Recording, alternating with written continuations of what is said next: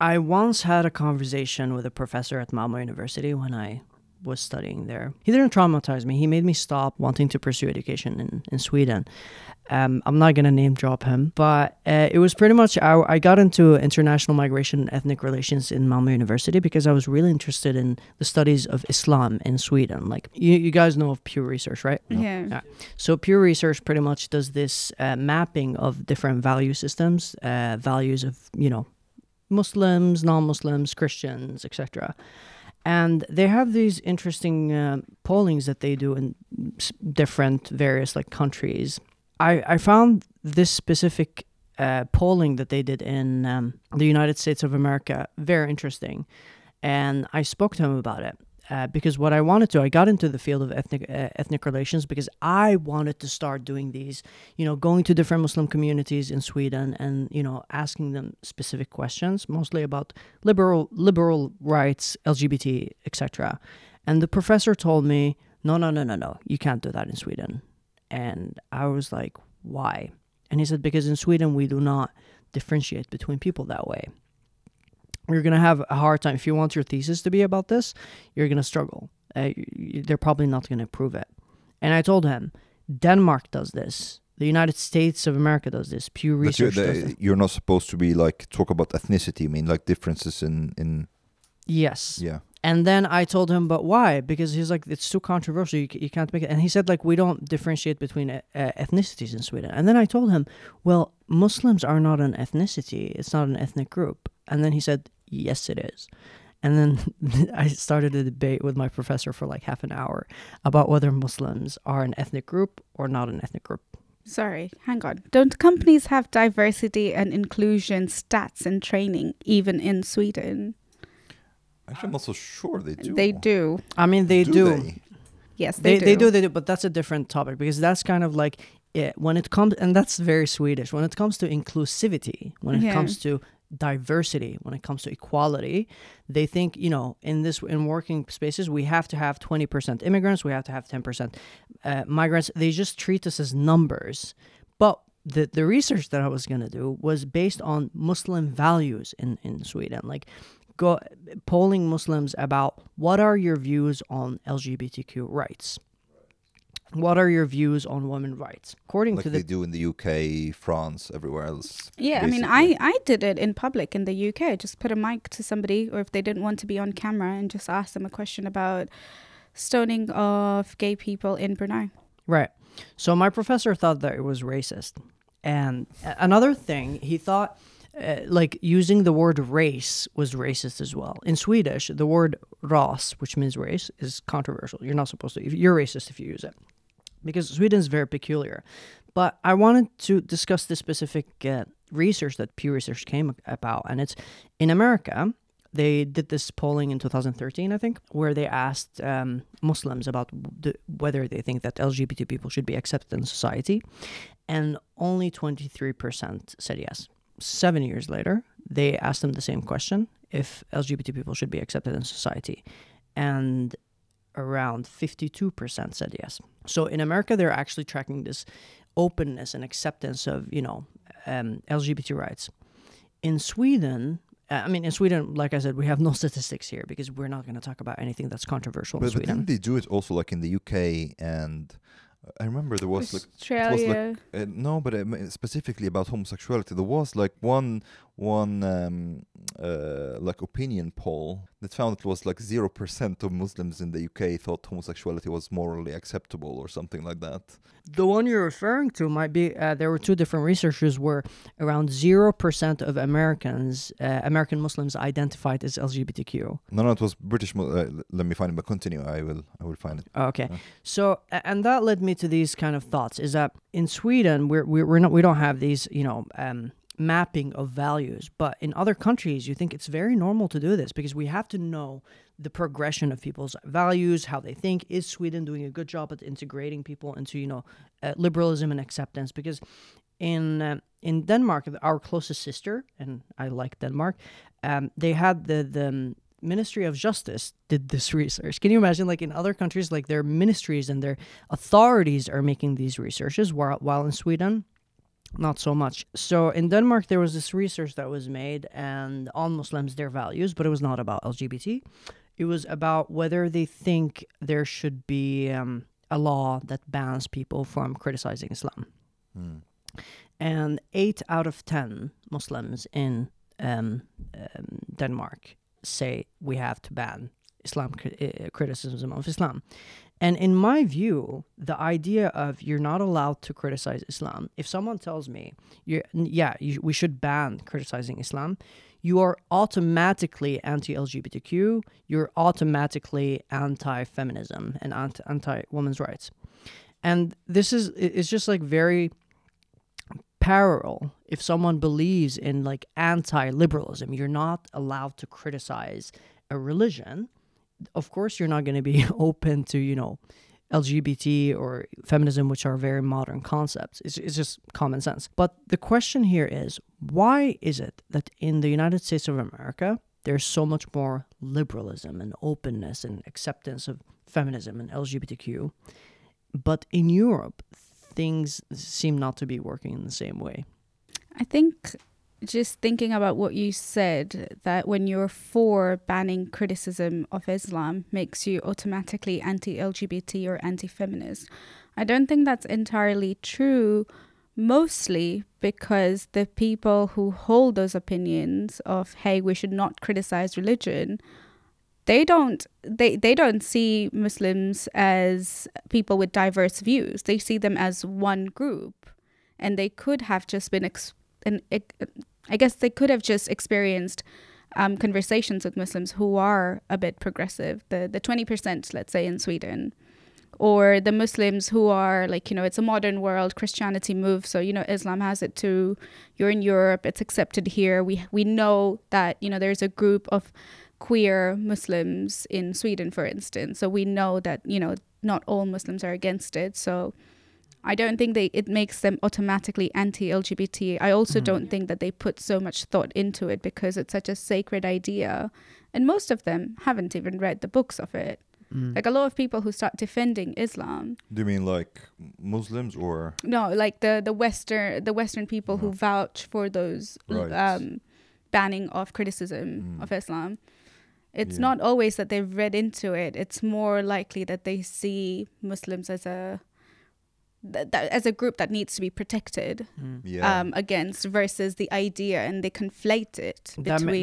That makes sense, actually. But I do still think that saying that you're not allowed, and this is something that you've discussed about Nyans-partiet, and I believe firmly in. If you tell me, like, as a Muslim, and this is why, like, I have so many conflicts with the Muslim community, which I love. Like, I'm not, my family is Muslim, but it's kind of like, you're going to tell me, take, for example, the person that you're talking about right now that says, no, I'm totally for LGBTQ and I'm for feminism, but I want to ban Islam criticism because I want to protect Muslims. That is the benchmark. That is the beginning of the totalitarianism of Islam. Absolutely. So you can't tell me that you are for LGBTQ rights, you are for feminism and whatever, but you want to protect Islamism. Well, the thing is, okay, so I kind of agree with Zara here about this, but at the same time, I don't necessarily think it's partly because they want to protect Muslims, yes, but also I think there has been a process of what I would call racialization of Islam here in the West. Islam, so because you said at some point to criticize religion, there will be a lot of these people who say it's okay to criticize religion, but basically critique of Islam is racist. So they're kind of like they just want to give like some kind of like positive discrimination to just Islam because of this, and I think which is ridiculous. It is ridiculous, but at the same time, it is deeply ideological in a way, and it has become almost a part of the culture. Like post-colonial theories have been like very, very influential here in the West and in Sweden. Like Orientalism, Edward Said's book, it was like a huge bestseller in Sweden. In the book, he was talking a lot about like how criticism of Islam and it basically, especially when it comes from white people, it's just racism. People here in Sweden basically, and many places in the West, have just like bought into this idea. And partly, even if you try to discuss with them like, okay, but is all critique of Islam racist, or is it coming out of like racist motives? They are really sure that almost always the motives behind critique of Islam is racism. And I'm not saying that's not sometimes the case. It is sometimes the case, but that should not justify kind of giving all critique of Islam the stamp of racism. I also think it's double standards, right? If there are other religions that you're willing to criticize, why does Islam get a pass? And just with that, the racialization and the conflation of anti-Muslim bigotry versus the criticism of Islam is so common that almost as though, like you said, with identity politics, that if you're white, it's considered to be racist. But Islam is not a race. Muslims aren't a specific race. And that's the distinction that we continuously need to make. The thing that my professor was referring to, and it is like there's a new definition of ethnicity. It's no longer just in a biological sense, and it's kind of the fact or state of belonging to a social group that has common national or cultural tradition. Yeah, well, this is like the new definition of ethnicity. Actually, I'm not so sure it's new, because I've wrote some articles also about ethnicity and like Swedishness and all that recently, where I was trying to explore this concept. The thing is, ethnicity has never been really just biology. Ethnicity has a lot to do with basically the group's identity. And how I would see it, like basically it's more or less, it's a mutual process of self-identification, and kind of like the group is identifying you as one of them as well. This is what creates ethnicity. But would you then say that discrimination against Muslims is racism? No, because but if they are Muslims, an ethnic group, racism is discrimination against but Muslims are ethnic not ethnic group. Okay, why not? Because okay, here. Because they have cultural traditions, they belong to the same social group, and they're a bubble. First of all, I don't really I don't think that let's say someone from Egypt thinks that they have like so much in common with someone from Pakistan necessarily, or Afghanistan. Yeah. They would be like, yeah, we're not the same group. Like if you would say to someone from Egypt, like you and the Pakistanis and Afghanis are the same group, they would tell you, no, we're not. The different language is one of the things that really is one of the markers of ethnic group, for example. They don't have shared history. They don't have there are traditions and things that they don't share. They share religious beliefs. Specifically, and you can't say all religion is ethnicity. It's not how religion works. I was going to add, like, they can't be one ethnic group because they also have sectarianism. So even people from Egypt would not consider each other to be of the same background if they were from different sects. Right. There be different ethnicities within the ethnicity. And I think that is so crucial, because sometimes the criticism of Muslims, and largely the violence within that, comes from other Muslims as well, like between two sects. And there's much more, what you would say, racism between that one particular religious group than there is coming from the outside. I think there should be a new word for that kind of discrimination between like Sunnis and Shias, and we have to come up with a new word for it. Yeah, but it's also racism, like in like from Egypt to Pakistanis, or like Africans as well. It's also I don't consider Egypt to be African. We're the pure Africans. No, but actually this is a good example. Exactly. Like for example, Egyptians, they really look down on Somalis, for example. Yeah. And they are the same religion, but they same religion, even same continent, different ethnic background from the classical sense. But I feel like there's just so much, it's so not unified to be considered as a whole. So your research that you were planning to do, you could have a varied result depending on whether you would ask a Salafi or whether you would ask an Ahmadi Muslim, or like a progressive Muslim as well. They would have completely different results.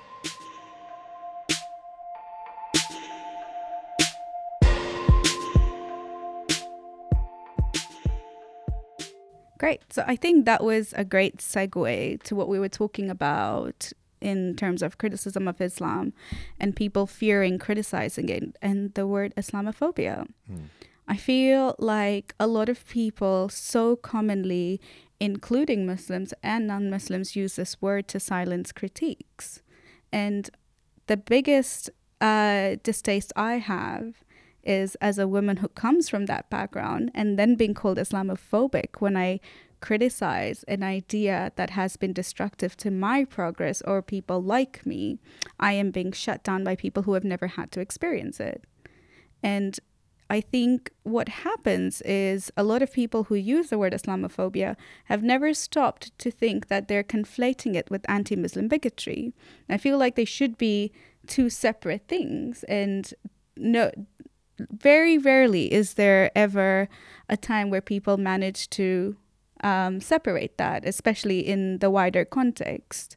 And that is quite harmful, because if somebody is fighting for, in the example that Luai gave, for LGBT rights, be it in the Muslim community, they're called Islamophobes because it's against their religion.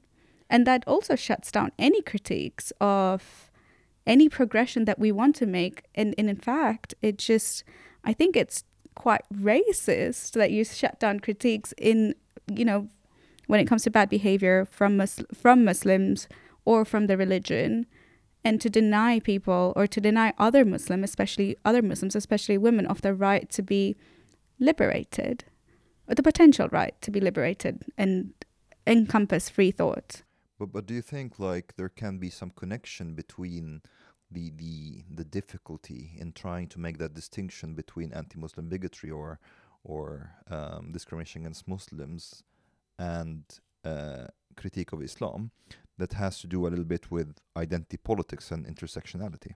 Absolutely. There are a lot of things that draws out to it.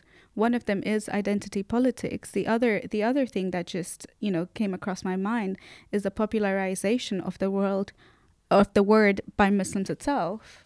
You know, anytime you don't want to hear something, we're Islamophobic. It wouldn't surprise me that Muslims between each other who don't agree on ideas would call each other Islamophobic as well. Right. Because I don't like your idea as a Muslim who believes in something completely different. Do you really think so? That's very interesting, because I've always that's not my experience. I like my experience, and I always kind of try to make an analogy between accusations of Islamophobia and accusations of blasphemy.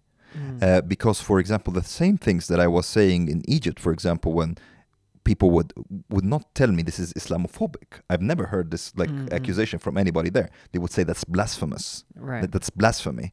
And here, the exact same things that I would say, I would get accused of Islamophobia. They would say that's Islamophobic.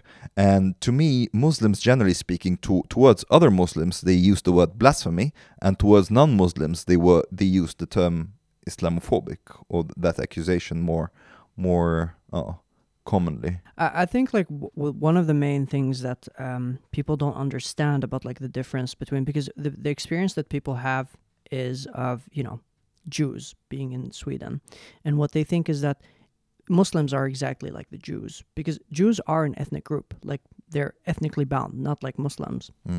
And what people tend to think is that they think that Muslims are also like Jews, that if I am a Muslim, my son and my daughter would automatically be ethnically Muslim. Now, I was born a Muslim. I wasn't born a Muslim, I was born atheist, but then I was brainwashed into Islam. And then I left the religion and no longer am a Muslim. But sorry to interrupt you, but also this is thing that is also interesting, because since I recently had a son, and I was thinking about how Muslim people view children, because in Islam you kind of you view the child as Muslim. You know, the child is born Muslim. Right. And for example, my parents would think that I'm my child is was born Muslim from Allah, and then I'm the one who's making him non-Muslim Right. by like for example, like I'm not going to circumcise him, I'm not going to like raise him in like in Right, but as religious. but that's the difference. Like with Jewish people, the ethnicity is blood ridden. Yeah, of right? course. Yeah, so like totally the agree. child is Jewish no matter what. And I Yeah. think Europeans are very ignorant when it comes to differentiating between Jews and Muslims, because Muslims are not ethnic, right? And I think for them, like if I say something about Jews as an ethnic group, that would be racist because it is an ethnic group, right? It's like saying something about Swedes or Yemenis or Somalis. You're targeting a specific ethnic group because, there are religious Jews and there are non-religious Jews, but there are ethnic Jews and non-ethnic Jews. There are no ethnic Muslims. And I think that's what causes a lot of the confusion. People think that it's the exact same thing, that if you're from a Muslim background, you have a Muslim family, your name is Ahmad, or you come from Egypt, then you are ethnically Muslim. So that kind of like drives that confusion, and I find that like to be disturbing actually when you have debates or discussions with people. They can't seem to differentiate that Muslims are not an ethnic group in the same way that Jews are, and that's why I think it makes Islamophobia such a strong word. It's kind of like anti-Semitism. Anti-Semitism is you are against the ethnic group, the Jews. In Islamophobia, they say it's being against the ethnic group, the Muslims. Thing is, you can leave Islam and leave, the religion itself. But as a Jew, you can't leave being a Jew. Plus, it's not called like anti-Judaism. Like Yeah. if somebody would criticize like Jewish beliefs, I guess you can be called anti-Semitic and so on. But at the same time, that's not the focus of the term about Judaism. But I think it's also partly like this. I think if you kind of like sit down with them and reason, they would get it, yes.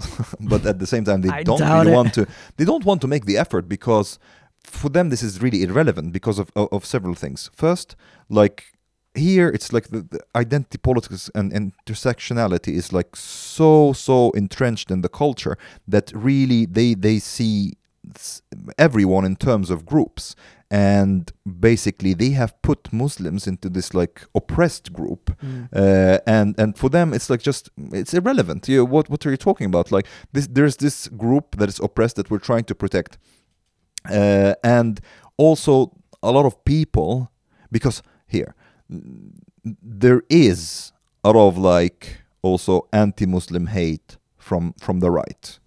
And the left. Anti-Muslim. Absolutely. Like I also have a main issue with that, because like a lot of Europeans, I was gonna say a lot of white people. So a lot of white people, they perceive me as a Muslim because my name is Ahmad. I'm brown. I come from Yemen and whatever. And I've had so much like when I worked, like I worked at Kuntush Hotel, like an office, and I dealt with like a bunch of racism when I couldn't speak the language, and it was. I, being the judgmental person that I was, I'm like, oh, they're definitely Swedish Democrats, they're right-wingers. And then after a while, it turns out that like everybody who treated me like crap was actually a like a leftist or a Green Party person. This has to do with you being Muslim? I, or like I have in no their idea. head, I mean. It's kind of like exclusion. You're not in the in-group. Oh, but I think this is something like it's characteristics for a lot of Swedes in general. I was going to say, I think this is a Swedish only problem with language. There's also like a terms of the leftists, or like the left and the Greens. They have this thing of like inclusion, and even if someone is not able to speak the language, you're still kind of respectful and stuff. But like when I say racism, it was kind of like asking me questions about like this woman told me, for example, she was like, so I made a joke actually, and she turned it into like a racial thing. My joke was like I told her wow, I can't believe it. This is the first time I talk about this since it happened. But I joked, I told her like I'm going to go to Canada to see my mom. I didn't end up going to Canada because of visa stuff. But, and then she told me, and then she was like, oh, okay, cool. And I'm like, but it's going to take a while for this to get processed. I don't know if it's going to happen or not. And then she said, how come? I was like, I told her, because, like we people from the Middle East, people think that we're terrorists, right? And then she said, but you're not a terrorist, right? And I'm like, come on, no, I'm not a terrorist. And then she was like, no, like, tell me the truth. Are you a terrorist or not? You have to be honest with me.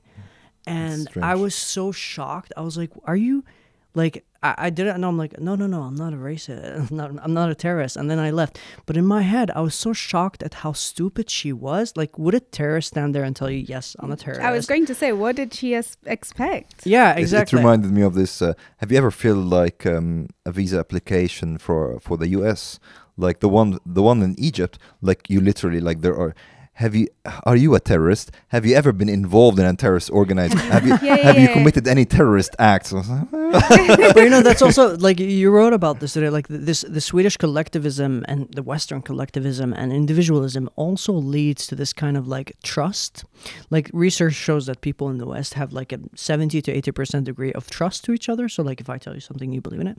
In Yemen and in Egypt, it's like the exact opposite. We don't trust each other. No. Yeah. And that's why, like, when they put out these formulas of questions, like, are you a terrorist, or like these kind of questions, it's like, what, are you stupid?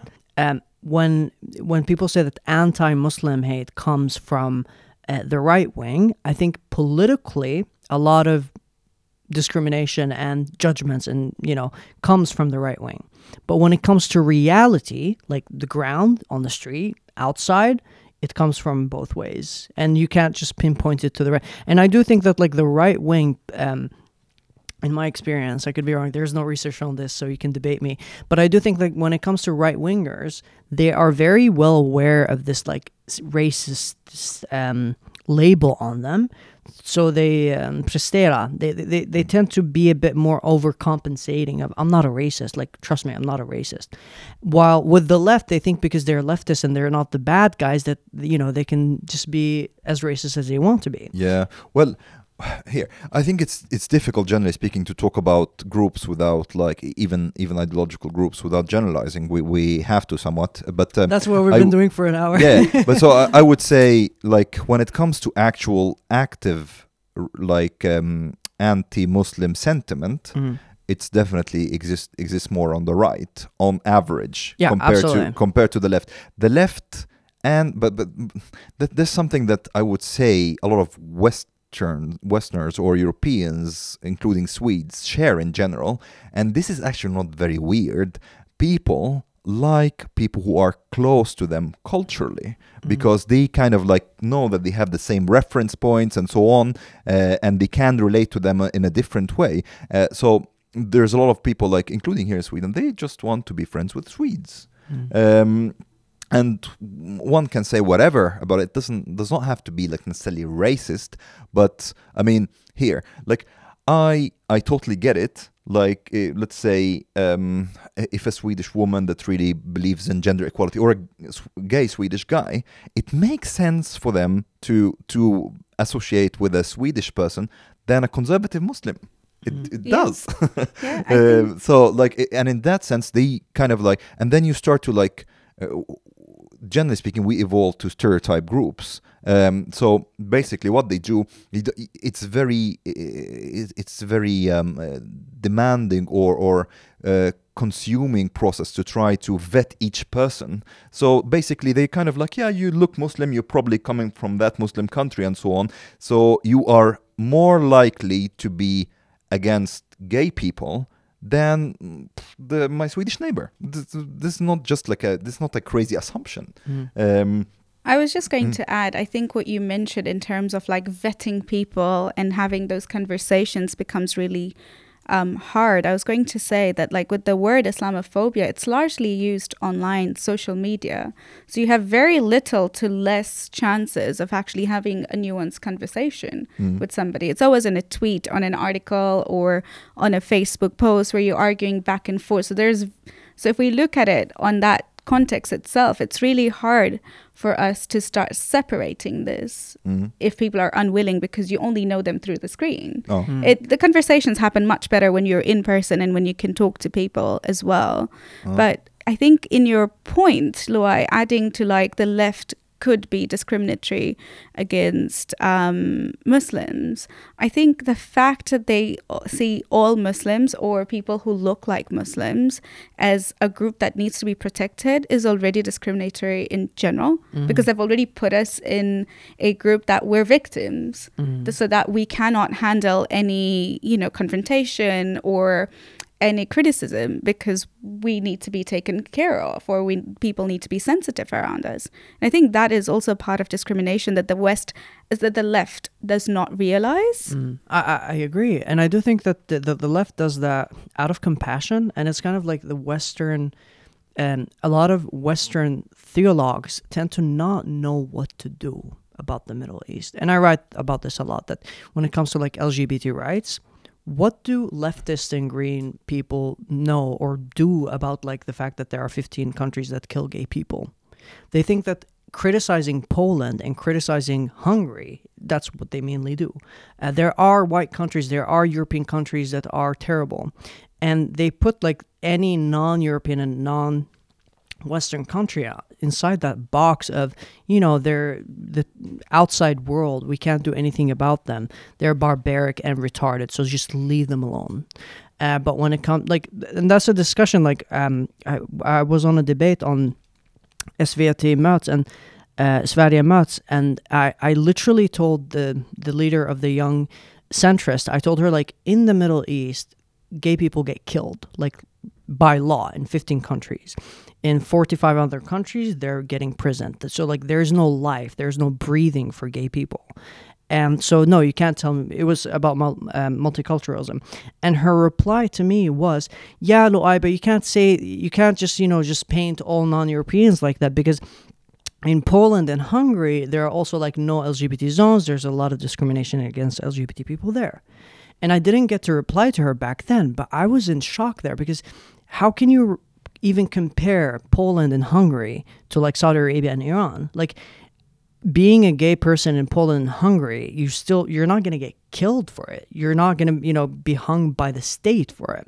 And I think the main issue is that they have this word as Islamophobia because they don't know what to do about, like, Saudi Arabia and Iran and those countries. Like, what are they going to do? They have no idea what they can do to help the situation there. So they just come up with these words so that they can, like, clean themselves off and sleep well at night. I think you give them too much credit. I was going to say. I think the thing is, another thing to keep in mind, this is why I was talking about, like, the right being, like, a little bit of having anti-Muslim, or, like, more people on the right having anti-Muslim sentiment. This creates some kind of, like, tribalism, because a lot of people start to identify themselves as, or have their identity as the opposite of the other. So for them, they are taking the position that is opposite to that of the right wing. And that means that the right wing is kind of like discriminating against Islam, or, like, doesn't like Islam. We have to protect Islam. They have, like, a bit of anti-Muslim sentiment. They think, they are very Eurocentric in a way. They don't give a fuck about Saudi Arabia or Afghanistan or so on. They don't think about it. They think, like, people here, or even, like, so-called anti-racists here in Sweden, they spend a lot of time thinking about, like, women in Saudi Arabia. They don't. Yeah, I was going to say, maybe in the next podcast, it would be great to discuss the hypocrisy of women who fight for feminism in Sweden. But then when they go to Saudi Arabia or Iran, they'll wear the hijab on and throw it back at all the Iranian women who in their 20s are imprisoned for 20 years for removing their hijab. Yeah, we can definitely talk about that, but to me, it's very clear that they want to be feminists only within the Swedish context. Yeah, yeah. Or the criticism that I guess it's not our problem. This is not our state. I think it was Roxane Gay in a conference, I think she was speaking at an event, and she said, "Oh, but that's for Saudi women. That's not our plight." Right. And it's completely ignored. Right. It's completely ignored. But I think, Luai, to your point, where I feel like if somebody is going to use Islamophobia as, I don't know what to do with it, so I'm going to use this word, then maybe they shouldn't use it towards people that are actually trying to do something about it. Right. Yeah. If I may ask, like, what you said reminded me of a song. You were like, they just have to protect whatever it is. Madonna had a song, I think a couple of years ago, that was called "Killers Who Are Partying," and the lyrics go like this. I think they define what you just said. It says, "I will be gay if the gay are burned. I will be Africa if Africa is shut down. I will be poor if the poor are humiliated. I will be a child if the children are exploited." And then the chorus, and then the second verse is, "I will be Islam if Islam is hated."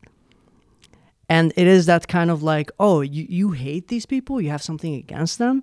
Watch But me. wait, was that in the song? That's the literal verse. I will be Islam. I don't think she knows Islam then. Really? I don't Yeah, think yeah. she knows what I Islam didn't is. know that this. What?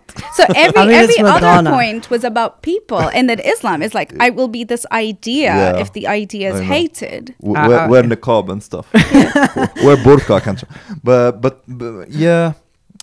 Yeah, so it is kind of like that. But I just want to come back to one thing about like stereotyping, so that I don't be unfair to like Swedish people or Europeans and so on. We kind of do that as well. I mean, Of for course. example, Are you kidding like me? I for example, like if I see an Arabic-looking person, I kind of assume they are Muslim. Like they. No, I do yes, too. Yeah, I know, would like, be I scared. would not be like totally like comfortable like blaspheming in front unless like I really No. know them kind of, and so I would much more likely. Here's the thing. I'm much more likely to assume that an Arab-looking person is Muslim than a Swedish person. I would assume they are Muslim, and this is not at all irrational thing. That's weird. I actually don't see it that way. When I see a hijabi, like a woman wearing a hijab, I'm like, yes, Muslim. But when it comes to men, I'm a bit like, I observe. So I scan them, like I see their clothes, what are they wearing, how they, behave and stuff like that. And then I tend to like analyze from there. But I don't like just see an Arab and think Muslim. So like about assimilation and attitudes, like Swedes are like, if you enter like a bus, and Swedes are just like mummies. They don't move, they don't talk, they don't look at anybody else, right?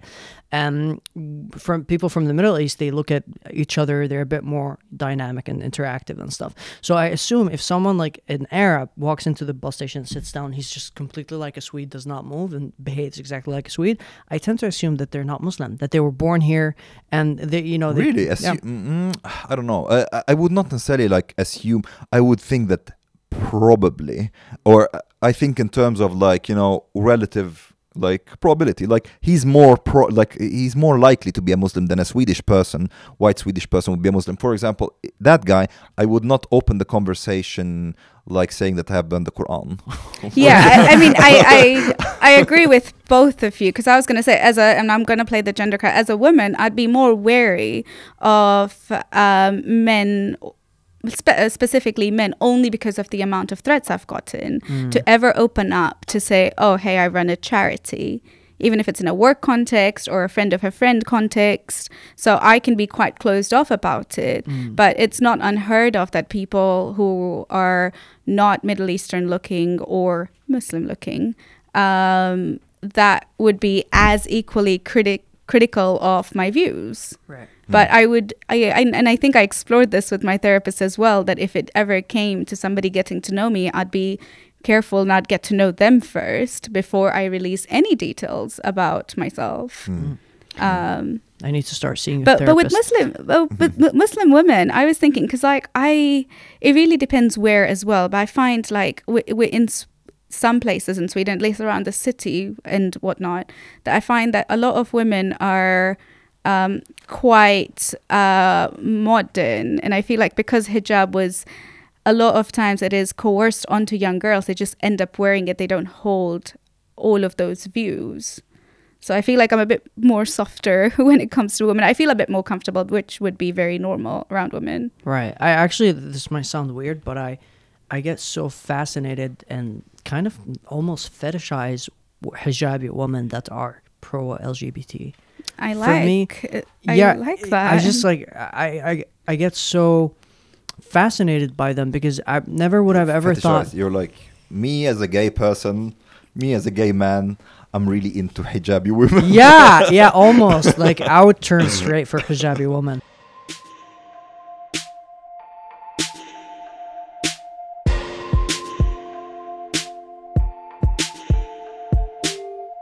Recently in the podcast System Multid, and we had a conversation with Mikael Yüksel, who is the party leader of Nyans, a party that is like have started recently in Sweden, and a lot of people are calling it an Islamist party, which I don't necessarily agree with.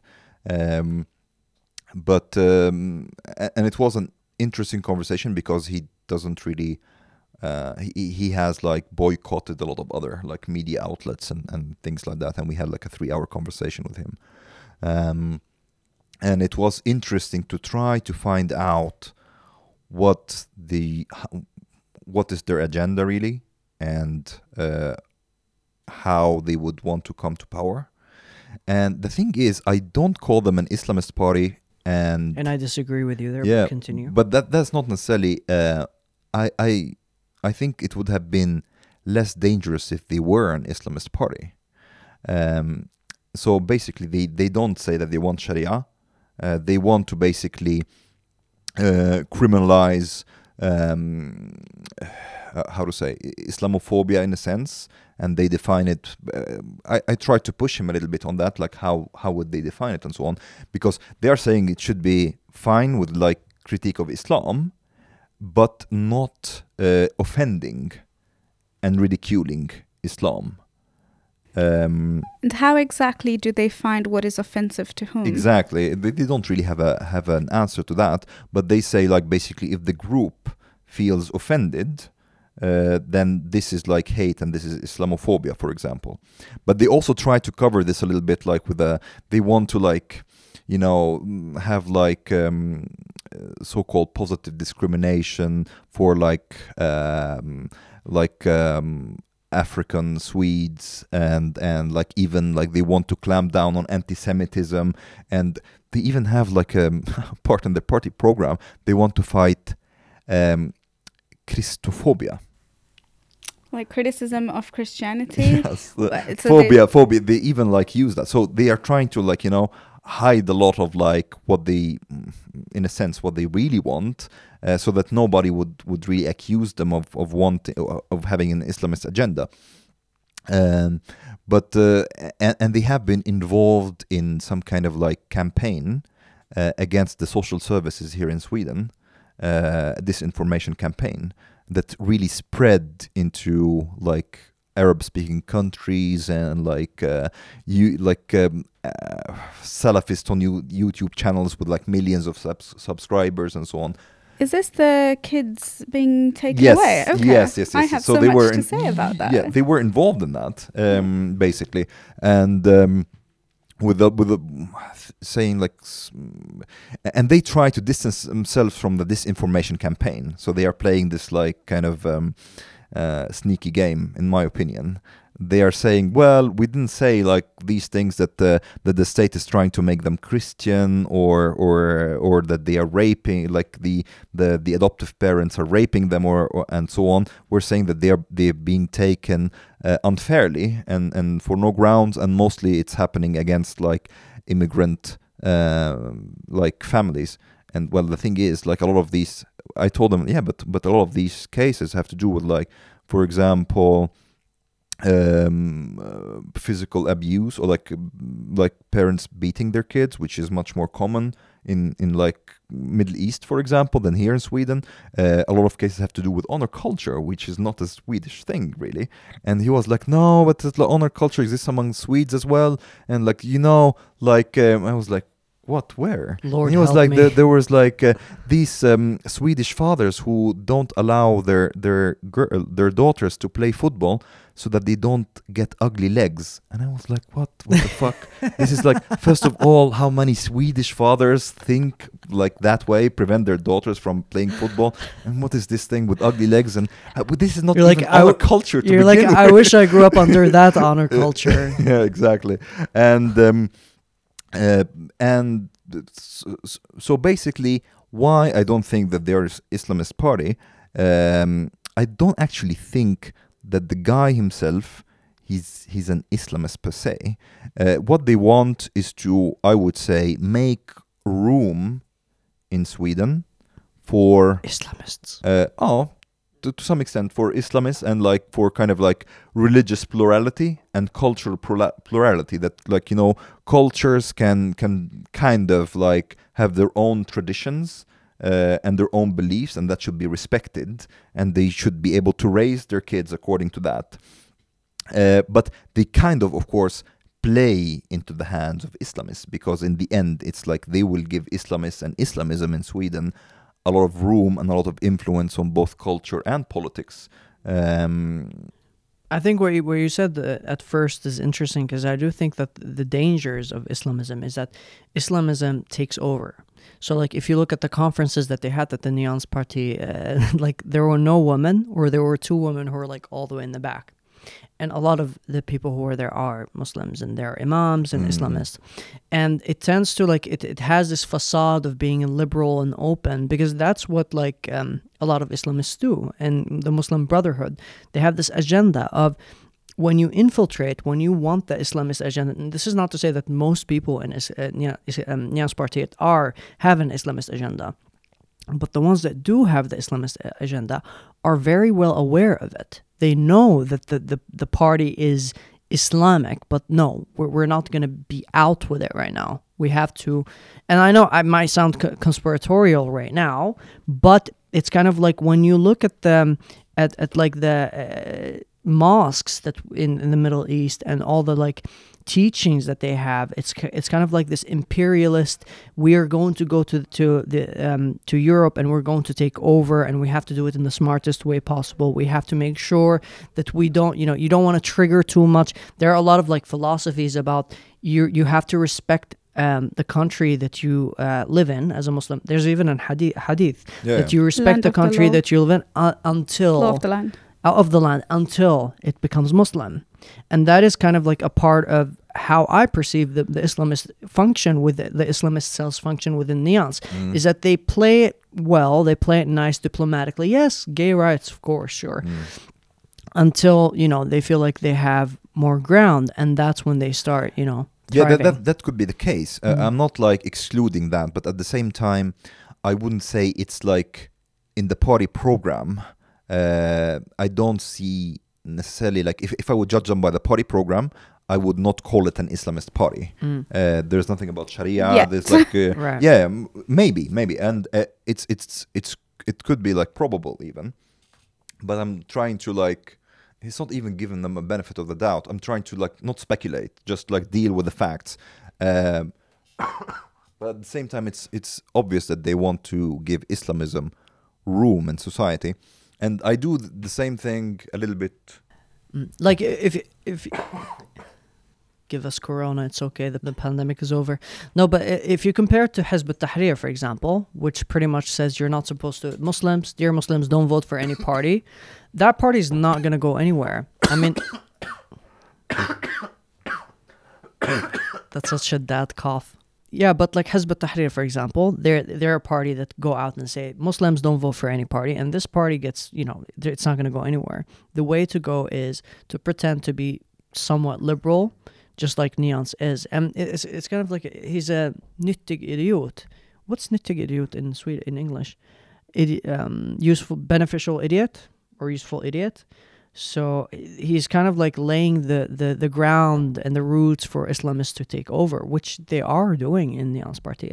And while it is not an Islamist party, I do think that they are leading the way for a thriving Islamist party. It's kind of like with SD. A lot of people think that SD, there's just like, when you read their party program, there's no racism, no Nazism, nothing. But people assume that because there are racists and there are Nazis in the party, then when they do take over, then they're going to like, aha, now you're going to see what we're going to do. I have those kind of thoughts about Neons Party.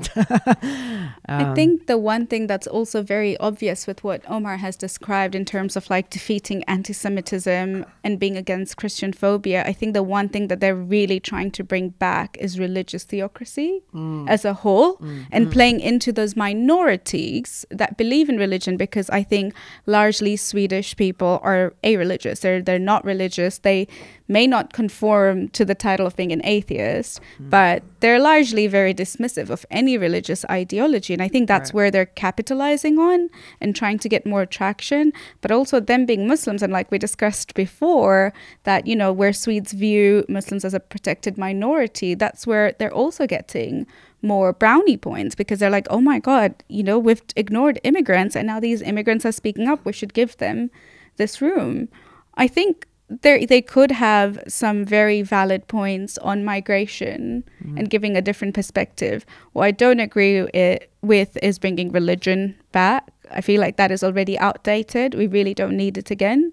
And in terms of making room for bringing Islamism, I think once we allow a small, I guess once we allow any part of any culture, whether it's Swedish culture or, other Middle Eastern culture, that is regressive to people's rights. So when you talked about traditions and cultures that they want to observe, does that include FGM? I mean, obviously that's, just an example, but only because it is a tradition and culture, tradition and custom does not mean that it is good for people's progress. So once we allow those little ideas, it leaves out room for so much argument to allow even more regressive ideas.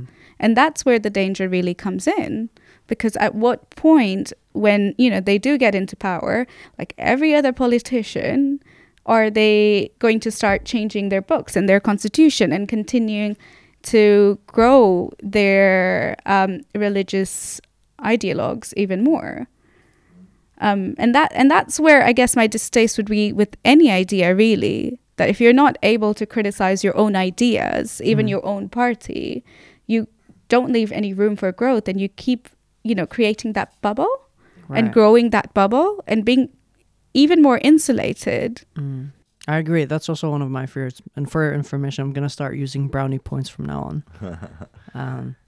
But I mean, I do think But why I'm saying also like they are, it would have been less dangerous if they were an actual Islamist party. Like imagine a party here in Sweden that comes and say, no, we're against homosexuality, this thing with gender equality, it's total bullshit, and they would never come to power. Right. Really. Exactly. Which is why that if we're not as skeptical about any party from the start to maybe preconceive some room for what could go wrong, then we're allowing for that to potentially grow into something that we had never preempted. So I would go on the cautious side. I would question, and especially when you brought up about the women, in the party, like the two women who are in the back. I think in the UK, I think it was the Muslim British Community or Council that appointed a woman at a higher hierarchy status, and she was asked a question. So, what do you think about women's rights in Islam? And she was already prepped for TV, and she's like, that's not part of my role to answer. And whoever asked that question had to apologize publicly for asking that specific question. It was considered so Islamophobic because she asked a question. Yeah, I know. No, but don't get me wrong. I'm super cautious. I'm actually really against that party. Even in the podcast, I told the guy that I will do everything that I can to prevent them from coming to power. So I'm totally against it, but I'm just saying that I'm trying to more call a spade, basically, kind of. And I was going to bring up this thing about SD. Yeah. That a lot of people say that they are just racist and Nazis and so on. And I say, well, just the party program. I know that they have racists there, but the party program itself is not, Nazi. Exactly. I think the other thing that just came to my mind when you were talking about the party, not letting them come to power, do you think that perhaps they do have some valid points when it comes to migration and the seclusion of, different groups in Sweden? Because obviously there was the misinformation that this only happens to Muslims, in terms of social services. But the reality is abuse knows no race. Right. It is very common for people from our backgrounds to be punished from physical violence and be taught about what's wrong.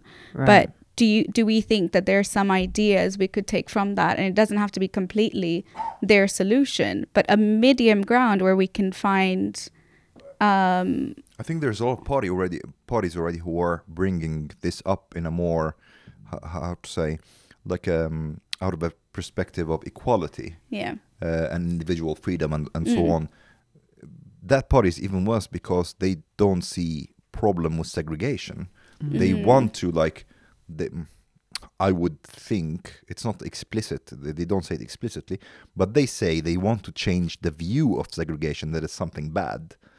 So for them, it's natural that basically certain ethnic groups would want to segregate itself. They want it to be functional even in that way. So they want, for example, they would be for Muslims having like certain areas in Stockholm, Right. you know. Which actually that's kind of depressing. I was on Clubhouse 2 months ago. Clubhouse, is there anybody still on Clubhouse? It's Don't still being judge used. me. I was banned for like 6 months for just saying, you know, stuff like I said here in the podcast. But there were like 300 people listening, and they're all like. Is there still 300 people on Clubhouse? There. I was like, I maybe don't there's use two it. left or something. So I go in on the app. I'm like, what's happening today? I don't go on the app often, and I see this group in Arabic going Muslims in Europe, and then ... Like the discussion is, how do we segregate ourselves from Europe? ?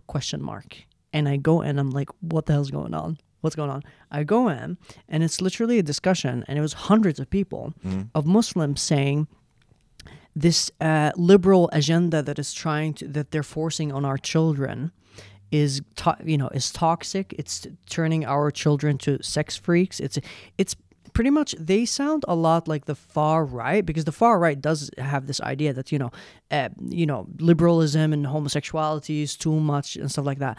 But in this, one of the people, like a hijabi woman, went in, and she's like, you know what, guys, but we don't have to worry, because actually the conservatives and most right wingers are on our side. They are against the leftists. They are against. And I was just kind of like, oh shit, this is not going to end well. But then I got into the board, and I started discussing with them. And they got so angry. I mean, they kicked me out of the room, of course. But I pretty much said to them, you guys realize that, like, in Sweden, because I heard a lot of people in Sweden, because they were talking about Sharia and how they want their children to grow up in Islam. So I told them, you guys know that, like, most Swedes don't believe in God. Most Swedes think that Prophet Muhammad was just some random dude from the desert. Like, what you guys are doing, like, being in Europe and kind of, like, aggressively saying, this is our territory now, and we want to segregate our children from the liberal democracy, that you are one of the reasons that racism is, thriving in Europe right now, right? And then I got kicked out from the room. But, like, there are a lot of rooms on Clubhouse, right, like that, that really scare me. No, I agree. I had this chat with, I think she was a British or American Muslim, so obviously living in the West, and she's like, Muslims are not secular, and the West is trying to promote secular views. And I'm like, hang on, you don't speak for all Muslims, one, because I know my family would rather live in a secular society than an Islamic or Sharia law-based society. And she was like, no, this is Islamophobia, the fact that you're assuming that Muslims are secular. And I'm like, no, I can tell you hands down, I come from the same background. But the idea that she wanted, she claimed that Muslim problems should be dealt with a Muslim solution. That means the law needs to be divided in terms of how they deal with Muslims than how they deal with non-Muslims, which is, again, discriminatory in nature. And I don't think right now she realizes that her being on TikTok is so haram that, she would not be able to do it under Muslim law. Right. Like Afghanistan, girls cannot study. Like, that is the Muslim law. A lot of people, and obviously Sharia law varies amongst different groups, different people, different countries, but that is one of the slippery slope one can go into when you're like, oh, I want different laws for different people. And, the fact that you bring up, and which is so very accurate, when I'm like, this is why racists exist, because when you talk like that, you're telling them that, one, we don't accept your laws because we find you immoral. And then two, women from our background deserve different, or people from our background deserve different rights. And somehow creating that discrimination for themselves. But I find it very surprising that women do that, because I'm like... Which also, like, you being from Egypt, you guys have heard of the Cairo Declaration. So, like, there's United Nations have their own constitution and Declaration of Human Rights, and then there's a Cairo Declaration of Human Rights. Islamic human rights. Pretty much, which pretty much says, oh, human rights, great, amazing, good luck. We have our own rights, we have our own constitution, and you guys have to respect that. And I think that has infiltrated its way into, like, Swedish systems, Swedish government. So, for example, And it touches down not to just like religion. It's like the most basic forms. So like in Mauritania, for example, there's like massive slavery of black people. Like hundreds of thousands of black people are being enslaved in Mauritania. When our the leader of the Green political party went down there to Mauritania, she talked about like the weather and fish when there are pretty much black people being enslaved, and then you come back here and you tell us, oh, racism, the Swedish Democrats are gonna destroy. Who went to Mauritania? In Mauritania, yeah. Who went to Mauritania? Isabelle Löfven. Did she? Yeah, she went there and she started talking about fish. And it's like, well, what? Fish? Like, there are literally almost 1 million black people who are slaves here. Like, do you not care about people of color? And yeah, it's just really disheartening. But like I said before, when you don't know what to do, you kind of like do anything else, but just not working. Is it don't know what to do, or something that Omar brought up before we started the podcast on the public and the private personal views kind of thing, where on the public you don't want to piss somebody off, or you don't want to have that conflict, so that you can be. I think maybe it's. I think it's more that deep down they don't really care that much about what goes on outside of Sweden. Not really. Not just outside of Sweden. They don't care about what goes on with brown people within Sweden. I did this experiment where I went outside and I started asking people. So the first question that I asked them was, hey, is multiculturalism great? And they were like, yeah, it's great. It's fantastic. We have, kebab. We have all these great things. That's what they think multiculturalism. And then I'm like, okay, would it be great if do you have a sister or a little brother? They're like, yeah. And I'm like, would it be okay if I marry them? Like get married to them? They're like, what? No, that's crazy. I'm like, well, I come from Yemen, and around 50% of Yemeni children get married before the age of 15. So if multiculturalism is great and my culture is allowed to exist here, then I should be able to get married to your sister or little brother. And they're like, no, that does not make sense. No. I don't want that kind of multiculturalism. We're like, you literally just said that multiculturalism is great. But then later on, I found the guy, and then I told him, like, okay, can I marry your little brother? It's funny that I was saying your little brother, like in multicultural, like in Islam, you can't marry bros, right? You can only marry little girls. But I told him, can I marry your little brother? And then he was like, no, of course not. And then I'm like, but you said that multiculturalism should work in Sweden. And then he said, yeah, but like not my brother. You can like get married to anybody else. And I was like, wait, the other what? little boy. Yeah. And I was like, wait, so just your brother I'm not allowed to, but like within my own community I'm allowed to marry like children. He was like, yeah, I don't care. And that like comes down to what you just said, like they don't care about what's outside of their family.